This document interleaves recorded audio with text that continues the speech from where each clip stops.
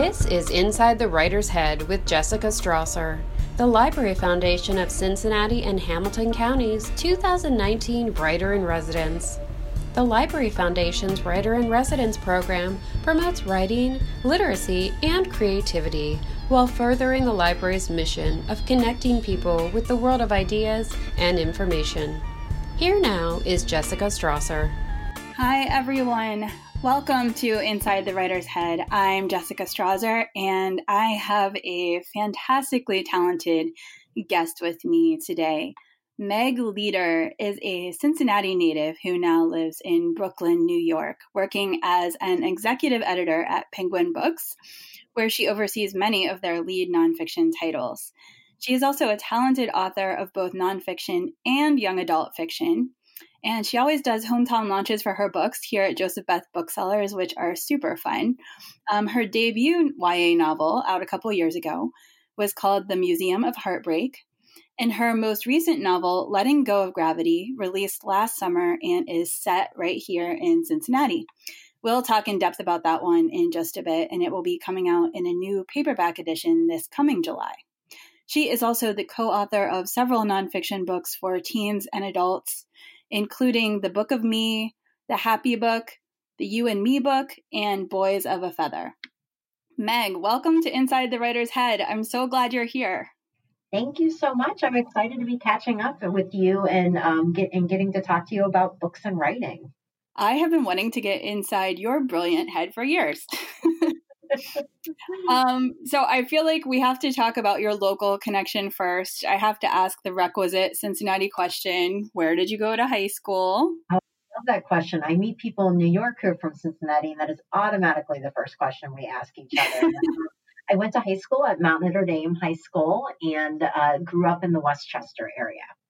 Okay. And then you went to Xavier, correct? Yeah, I went to Xavier University for undergrad and then moved to Ohio State for graduate school.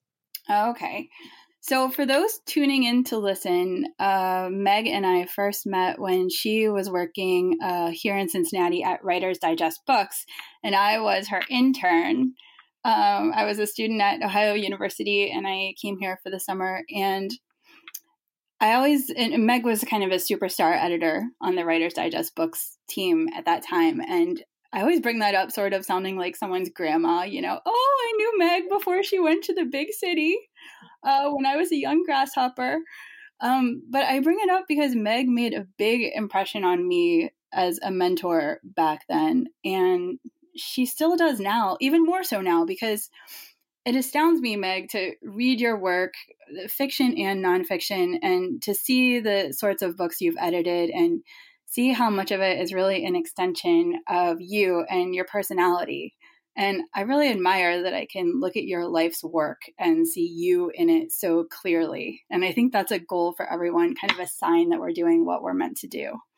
Yeah, I feel really lucky along those lines. As a kid, I love to read. Books are kind of it for me. They're my go-to. And the fact that my life now, I get to spend time with them professionally in my day job at Penguin Books, but then also get to kind of think about them in my other life, my writing life, just feels really lucky. And on top of that, I get to work with book people, and that's where I met you back in the day and some of our other good friends. And I feel like all of it has kind of culminated in creating this kind of rich environment where you realize that writing books isn't impossible, and it kind of encourages you to try. I kind of feel like our grounding when we worked together back in the day at Writer's Digest was really allowed us to start to think about ourselves as writers. At least that helped kind of play a big role for me in that. And did you feel the same? Yeah, absolutely. And I think even I think you have when I think about, I remember the first time you gave me something to edit, I asked you what to look for. And you said, just look for anything that slows you down. And that was like one sentence of advice, but it was the best advice. I feel like I built my whole editorial philosophy around that and actually found myself repeating it to other people later. And I think, editing and writing seem like they go hand in hand, but I think, being able to do both, they're not necessarily the same thing. And you're just someone who's able to, break things down and identify nuts and bolts the way that an editor needs to, but you're also just kind of this wonderful creative soul. Well, thank you. And it's so funny. I was actually, before we started this, I was just editing a manuscript, and I think the last comment I put in the margins was, "This is slowing me down a little bit." So I still use that piece of advice. But I think at least when it comes to editing and my own writing, I really try to get in the head of readers, and I think that comes from a theory that I studied in graduate school called reader response theory, which is that we all respond to writing as readers. And so I think half the time with my writing and my editing, I'm just trying to kind of enter it with fresh eyes and letting myself get carried away by the voice. And if I'm not getting carried away by the voice, it means there's a sign that there's something not quite working, that they've lost me along the way. I think it's harder to figure out with your own writing because you're so involved in it, but that's where I think reading things out loud can help, switching from screen to paper, that kind of thing. But yeah, that is my mantra. Look for things that slow you down. So I love that you're still thinking about that. I still remember you telling me that. What was it like? I'm not sure I've ever even had the opportunity to really ask you this, but when you transitioned from working for this niche small publisher, for anyone who's not familiar, Writer's Digest Books is a nonfiction imprint that publishes instructional guides and inspirational guides for people who want to be writers. So it's a very niche how to sort of market. And then you move to the city and you're kind of in the big leagues of editing in New York. Was that an easy transition? Was it really different when you started working for Penguin, or was it sort of like the same thing on a different scale? I feel like some of it was the same. I think like I got really great editing basics from our time at Writer's Digest, working with people like you and our old boss, Jack Heffron, and other colleagues who really, I think, just have a super solid foundation in working with writing. So I feel like I had that under my fingertips or under my belt. I knew how to start to dive into a manuscript and trust that my instincts for it were leading me in a good direction. I think what was the big change for me was just kind of the mechanics and the dynamics of the New York City publishing culture, where everything is so much more about relationships and about conversations and taking people out for agent lunches and thinking about comp titles. And those are the titles you use to kind of demonstrate a need in the market. And so I think that the relationships, the kind of the politics and the dynamics came so much more into play in New York. And then I also think when we were working at Writer's Digest, the joy of working at a niche publisher is you're able to determine the topics you want to publish pretty easily. Whereas here, and you kind of have the market cornered. Here, we're often competing for projects. And so there may be something that I love, but 5 other editors are going after it. And I don't come up with ideas from scratch as much here. I do sometimes, just not as much as I would like. So I feel like my time in Cincinnati gave me really good grounding, but I still had to kind of earn my New York stripes, I guess, for lack of a better word, kind of get the rhythms and mechanics of New York City publishing, which is just a little bit different, not better, not worse, just different. Mm-hmm. Can you give us the gist of what sorts of books you focus on your list right now, editorially? Yeah, sure. I work at Penguin Books at Penguin Random House, and it's pretty cool because it means the little penguin goes on the spine of the books that I publish, and I do entirely nonfiction. And I look for, I'd say my list kind of splits into 3 different areas. One is the kind of illustrated, interactive creativity books. So a big cornerstone of my list is Carrie Smith, the author who wrote Wreck This Journal. I've been working with Carrie for about 12 years on all of her books since Wreck This Journal. And it's just been a joy. She just inspires me every single day. Love that book. Yeah, Wreck This Journal is a fantastic book too if you have writer's block. you have to destroy it. The prompts ask you to destroy each page or to kind of interact with it in non-traditional ways. And it's a really good way to break out of a fear of a blank space, I think. And then I also publish one of I would say the coloring book queen, Johanna Basford, on my list here. And she's another big cornerstone on my list, and such a fantastic professional and artist, and just really intuitive about how people want to physically interact with the book. So I love that because both of those books kind of push you outside of the traditional reader roles. Mm-hmm. I would say another strand of my list is I like kind of the quirky, weird books.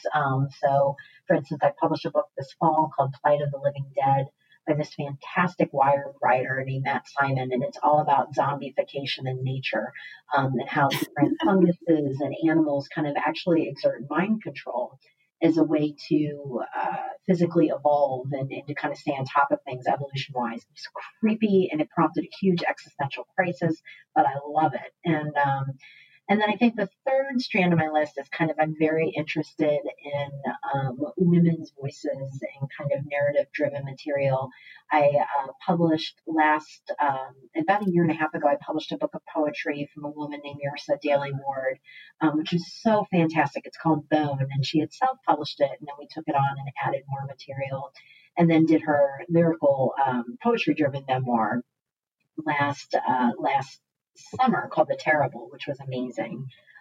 So those are kind of the three areas. The one that I'm super excited about, I'm publishing this summer, and that is a memoir from Elaine Welteroth, who was the former editor of Teen Vogue, editor-in-chief of Teen Vogue, kind of during all of the election. Oh, wow. Yeah, she's just amazing, like really about representation and young women's voices and confidence. And that's a memoir called More Than Enough. And that comes out in June, and it's kind of my baby. I think Elaine is a powerhouse, and she inspires me every day. And there's been so much heart and hard work going into the book that I'm really honored to be part of bringing it out into the world. So I love my job. Like, I could not be luckier. And and I get to do books that I'm really interested in. So it's a joy. That was a super long answer, but I hope that. No, that's okay. I think it's really heartening for a writer to hear editors talking about books with such enthusiasm, because, I mean, we all know, you know this as a writer too, we all know that our editors are passionate about our books. That's why they acquired them. But knowing that is one thing, then you kind of get into the back and forth where you're just emailing about all these little mundane things. And it's really nice. It's like refreshing to hear an editor talk about the books they're working on with so much enthusiasm, I feel really lucky. I get to help somebody bring something they care about into the world, and I used to back in the day, and it's kind of a corny metaphor. I used to say it was like giving birth, but I don't think it's like that. I think I'm actually more of a midwife, because it's ultimately my authors, it's their book, but I want to help them get it out in the world into the strongest, smartest way possible, in a way that will sell copies and is true to their vision, but also brings to the table everything Penguin can offer in terms of marketing and publicity. And so, just giving it the best shot as possible in the sometimes tough marketplace. So, and then I just love the stuff I work on. So I just feel very greedy and lucky with my job. At what point did you first think, I would like to write one of these books I've been editing? And how did that whole expansion of your career come about at first, when you started writing nonfiction? We'll talk about the fiction in a little bit. The nonfiction started because moving to New York, I took an editorial assistant position, which was a little bit tricky financially, and I was a little bit older, and it was just kind of hard to figure out, like, oh man, how am I going to support myself? And I remember complaining about it to my dad, who has never been a huge fan of New York City. And he just said, well, maybe you should write and try to make a little money. And it had just never occurred to me. And so at that point in time, I started with my old college roommate, Amy Helms, and she and I loved to riff on dating and the dating world. And so we came up with an idea to do a book called Boys of a Feather, which was just kind of a fun, silly chick lit book at the time, comparing men to different types of birds. Looking back, it's probably a little bit reductive, but it was super fun to write. And And it was just kind of, I realized then that I had this skill set that while I could apply it to my job, I could also use it on the side to kind of take care of myself in a city that has a high cost of living and in an industry that, is not, it can be challenging with salaries sometimes, especially when you're starting out in publishing. And so it was kind of like this liberating idea. I didn't know why I had never thought of it before. So I totally give my dad credit for that. And I think after that, I did some journals with a former colleague, Rachel Kempster, and that kind of came about from some conversations she and I had had. And so it's kind of a nice way to have something creative that is also bringing you in a little bit of money on the side and kind of easing the cost of living in New York City. And it's so much in your wheelhouse. What have you learned, both in crafting these books and editing them and acquiring them? What have you learned about what makes a good, saleable nonfiction book? What is it that grabs you when you're acquiring for your list? When something comes across your desk or when you have an idea yourself, what is it that grabs you and makes you think that something has legs?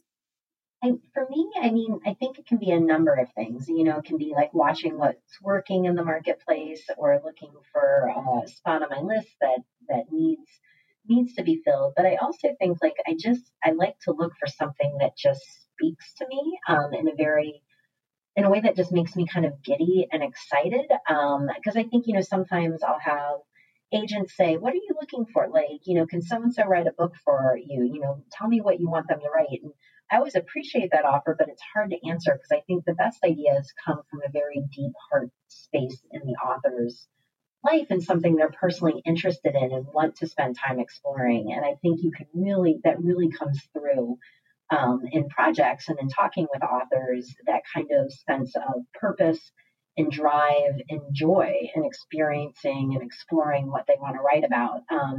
And I think you can kind of tell sometimes when it's not a perfect match or someone's doing it to just kind of connect the dots or just kind of be formulaic about it. So I it's kind of a hard thing just to describe, but I look for something that just you can kind of just see the joy in it.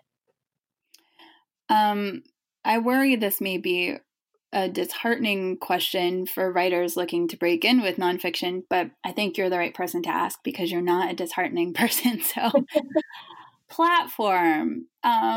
When it comes to nonfiction, I've been doing, it's something I got all the time when I was editing Writer's Digest magazine. And now that I'm writer in residence here, part of my job with this position is I have monthly office hours at a local branch where writers can come in and see me and bring in their questions and their problems. And I had my first office hours of the year this week, and I had multiple people there with nonfiction projects asking, I am an unknown writer. What are my odds? So can you talk about how important platform is with different kinds of nonfiction and if there's any hope for those who don't yet have much of one in place? Yeah. So I think a couple of different ways to look at it. I think there are certain categories and topics where platform is essential. I think that publishing is a very audience-driven business. And when I say that, I mean, as an editor, I am looking at what else is out there. What will this book bring to the table that other books aren't bringing to the table? And how will this author be able to partner with us in helping us sell this book?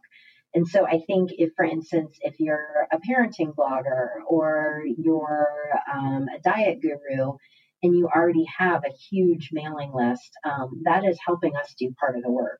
That's not to say we're not going to do the work. I think that we have access to publicity and marketing outlets that a lot of writers don't. But anytime you kind of have that mechanism in place, it just helps build the case. It's just a hard market out there. Bookstores are hard. You walk into them and it's crowded. And so I think a platform makes it more appealing for authors. And I think that as an editor, it's an easier sell for us in-house.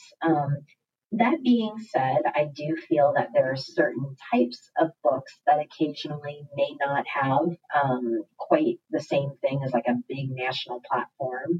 or maybe driven more by the author's expertise in that particular area. So, for instance, like I think about some of the giftier books I do, and that in a lot of ways can be as much about package and vision as it is about the author's ability to have like a huge Instagram following or something. Right. That being said, an Instagram following can be very important with an illustrated book. So I'm trying to offer some hope, but I think that I think at the end of the day, it just makes your project more saleable. I think that a lot of people, it's hard work to build a platform. It's so hard with nonfiction, but I think that it's just a really good thing to have. And I think if you don't, you should, in a way, think about that as much of a part of your work as the writing is, Yeah. because it's not separate anymore. Like you can't just have a really strong idea with no platform 9 out of 10 times. That being said, there are always exceptions. But I think just to kind of approach it as this is as much a part of the writing as the actual writing is, can sometimes help it feel a little less challenging. It's just another aspect of your personality and your writing persona that you're helping grow, I guess. Does that make sense? Yeah, it does make sense. I mean, it's important for everybody. It's important for fiction writers too. None of us can escape it. But I think, yeah, nonfiction, if you're trying to be an authority on a topic, it helps if you're already a little bit of one. Yeah, and it helps publishers if we know that there are people waiting for your book, Yeah. like it just, that you have people who know you as an authority in this area, and they're going to respond to you as an authority in this area, and they're going to help support it. Which is at the end of the day too, what authors want. We all want to sell the book. And sometimes I have to stop and remind myself of that, or remind my authors, like, we have the same goal. We want to sell your book. Right. This just helps us all get to that a little bit more easily. So creatively, another thing you and I both have in common is that we both started in nonfiction, and as writers, made a switch to fiction writing at some point. When I first started dabbling in fiction, I was doing it in the closet, literally almost by night, not really showing anything to anyone for a long time. I'm curious, how did it happen for you? What made you first kind of start trying your hand at it, and how did you end up with your first novel contract? So I love to read fiction. I edit nonfiction and I read nonfiction professionally, but in my free time, I am such a fiction reader. But I've always kind of been under the idea that I don't know how to write plot. And so that always kind of deterred me. I was like, oh, I can write some lines, but I don't have a sense of plot and arc and story. And so I was having lunch with my agent, Michael, who had represented me for one of the nonfiction journals at that point. And I was telling him a terrible story about dating in New York City. And he was laughing. And he said to me, have you ever thought about trying young adult? I think you'd have a good voice for it. And I hadn't thought about that. And Michael represents a lot of fantastic young adult clients. And so it kind of got me thinking. And around the same time, I lost out on a project at work that I had kind of been cultivating and that I really wanted. And I lost it to another publisher. And I was just devastated. Like, I just kind of felt like this gut-wrenching loss. And it kind of struck me that these two things happened at the same time, because I think that I needed something of mine to cultivate, and something that I could put those hopes and dreams and the kind of more earnest parts of myself into, that was mine, versus an author's project. That's not to say that I don't put love into my author's projects, but that I think I was responding to losing that project more as if it were mine, rather than as a business proposition. So it was August in New York, and August in New York is terrible and hot and smelly. And so my friends and I were all around. So we decided to do our own National Novel Writing Month in August. And I think there were 13 of us. And we just started meeting and kind of meeting to do writing word counts with each other. And through that, I got a really rough draft of a YA manuscript in place. and it was hard, but it kind of that forced me to get over my qualms about plot and about not being able to finish something. What I had at the end of it was a mess. So then I then had to workshop it and revise for about a year. And at that point, my agent took a look at it and loved it, and we went out with it, and we did not find out for it. So, but at that point, I had already started thinking about something else, and I had gone through a bad breakup at the time, so it was kind of, heartbreak was on my mind, and I started working on a book about a young woman who goes through a breakup and creates a museum to share reminders of all the things that she's lost and all the things she wants to get back again. And that eventually became the Museum of Heartbreak, which was my first book. And Michael had gone out to an editor who had expressed interest in my writing. And everyone else passed on that, but she asked for a revision. And so I had a long call with her and got a lot of feedback and spent the next 4 months doing a pretty massive overhaul. And she bought it. So that is how the first one came. So I feel lucky in that I had some ins. I had my agent in place and I had great guidance. But it still was, I have the rejections, and it took some time to kind of get that finished book in my hands. I think a lot of people think if you already have some ins, then, publishing the book is just easy. Yeah, they do. And, and I'm not going to be disingenuous. It's easier. It's easier. It helps to know somebody, certainly. But yeah, I mean, yeah.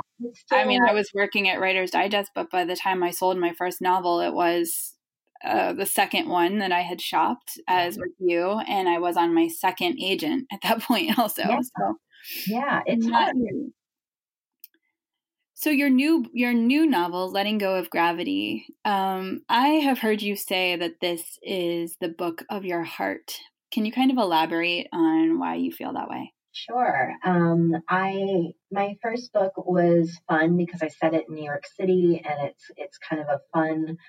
It's almost a little bit of a New York fairy tale about falling in love. But for my second book, I wanted to kind of really delve into what it means to be an anxious perfectionist. And that's kind of how I had grown up. And while the novel is not autobiographical, it pulls a lot of elements from kind of who I was and who I've become. And I got to set it in Cincinnati, which was really important to me because I feel like growing up in Cincinnati, I was there until I was 28, and that's when I moved to New York. But I feel like it was a very known quantity for me, and there's so much comfort in that. But at the same time, it also can allow you to kind of become stuck and not to explore possibility or change. And so to me, it felt like a really good place to put my protagonist and kind of give her a summer where everything just gets disrupted.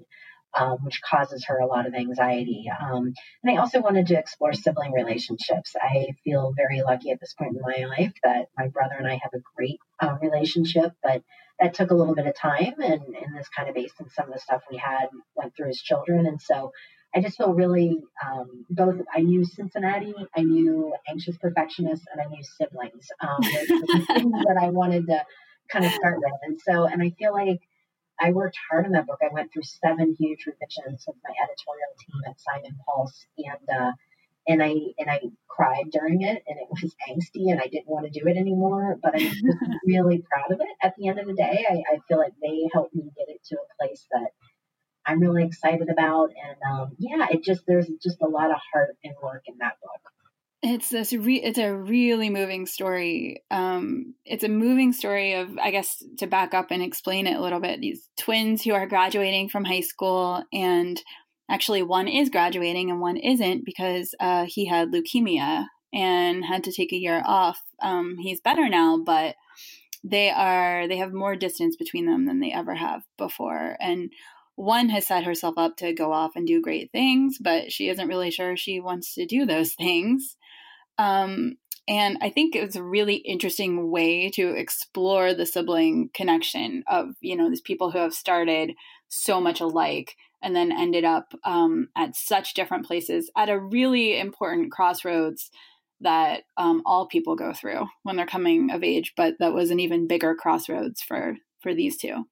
Yeah, it was fun. I felt very comfortable writing my main character, first person, Parker, the sister, because I think she's very close to me, and I had a hard time with her brother, Charlie, and that was a lot of what our revision was. Because I just didn't know him as well. And I think in a way it kind of pushed me to kind of open up to be more empathetic to the people who aren't anxious perfectionists. And it kind of pushed me out of my comfort zone a bit, but in a way that I feel really good about. So, yeah, I felt really lucky to write that book. It was, I am in love with it. So. There are a lot of Cincinnati landmarks in that book. I mean, it doesn't just happen to take place in Cincinnati. You mentioned a lot of specific places. How did you choose which places you wanted to feature? And can you kind of let the listeners know what some of the places are that they'll see? Of course, yes. And so, well, Skyline Chili had to be in there. I mean, that's just, that is maybe the thing other than my family that I miss the most when I live in New York City. And so I wanted that in there. But then I also wanted to think about some of the kind of marvelous surprises Cincinnati has that is not, that aren't always evident. Like I love the Northside 4th of July Day Parade, and the Lawn Chair Brigade. And it was important to me that I got that in there. And street art plays a really big part in the book. And I'm a huge fan of street art. And I discovered that when I was in New York.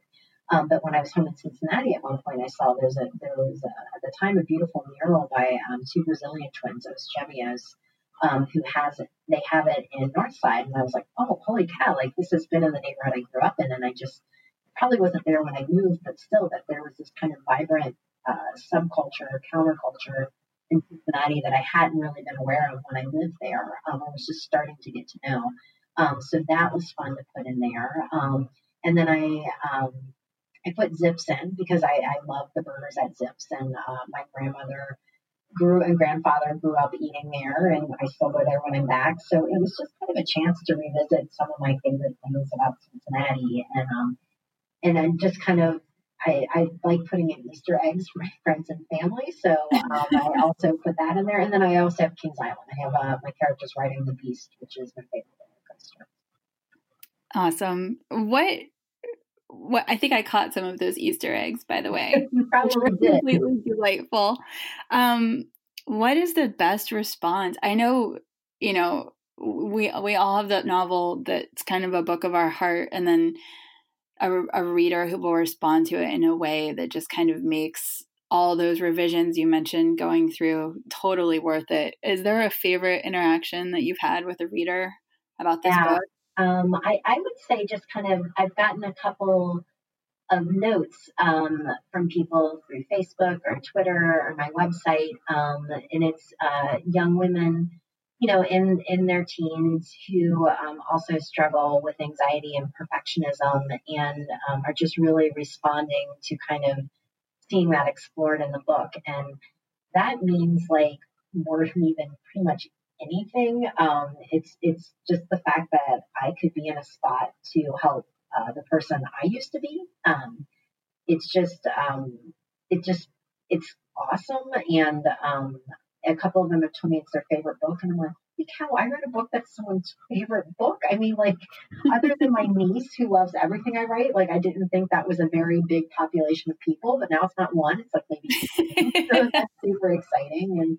And I have this piece of art that I got when I was in Nashville, and it says, "Be who you needed when you were younger." And I love it. But I bought it because I like the idea of writing who you needed when you were younger. And I feel like I needed Parker when I was younger. And I was able to kind of walk her through some decisions that I wish I had made at that age. And so to think that other young women are finding and responding to that, it's just kind of like, it's kind of like a bucket list item. Like, I don't know that things get much better than that.